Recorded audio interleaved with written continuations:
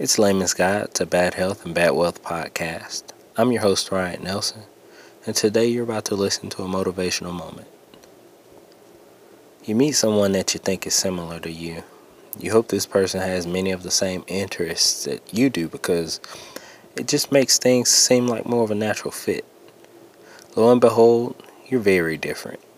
This isn't necessarily a bad thing. You can accept who they are and not have to dim the light on the things that make you happy and your interests. Think about it. What if all the people in the world were the same?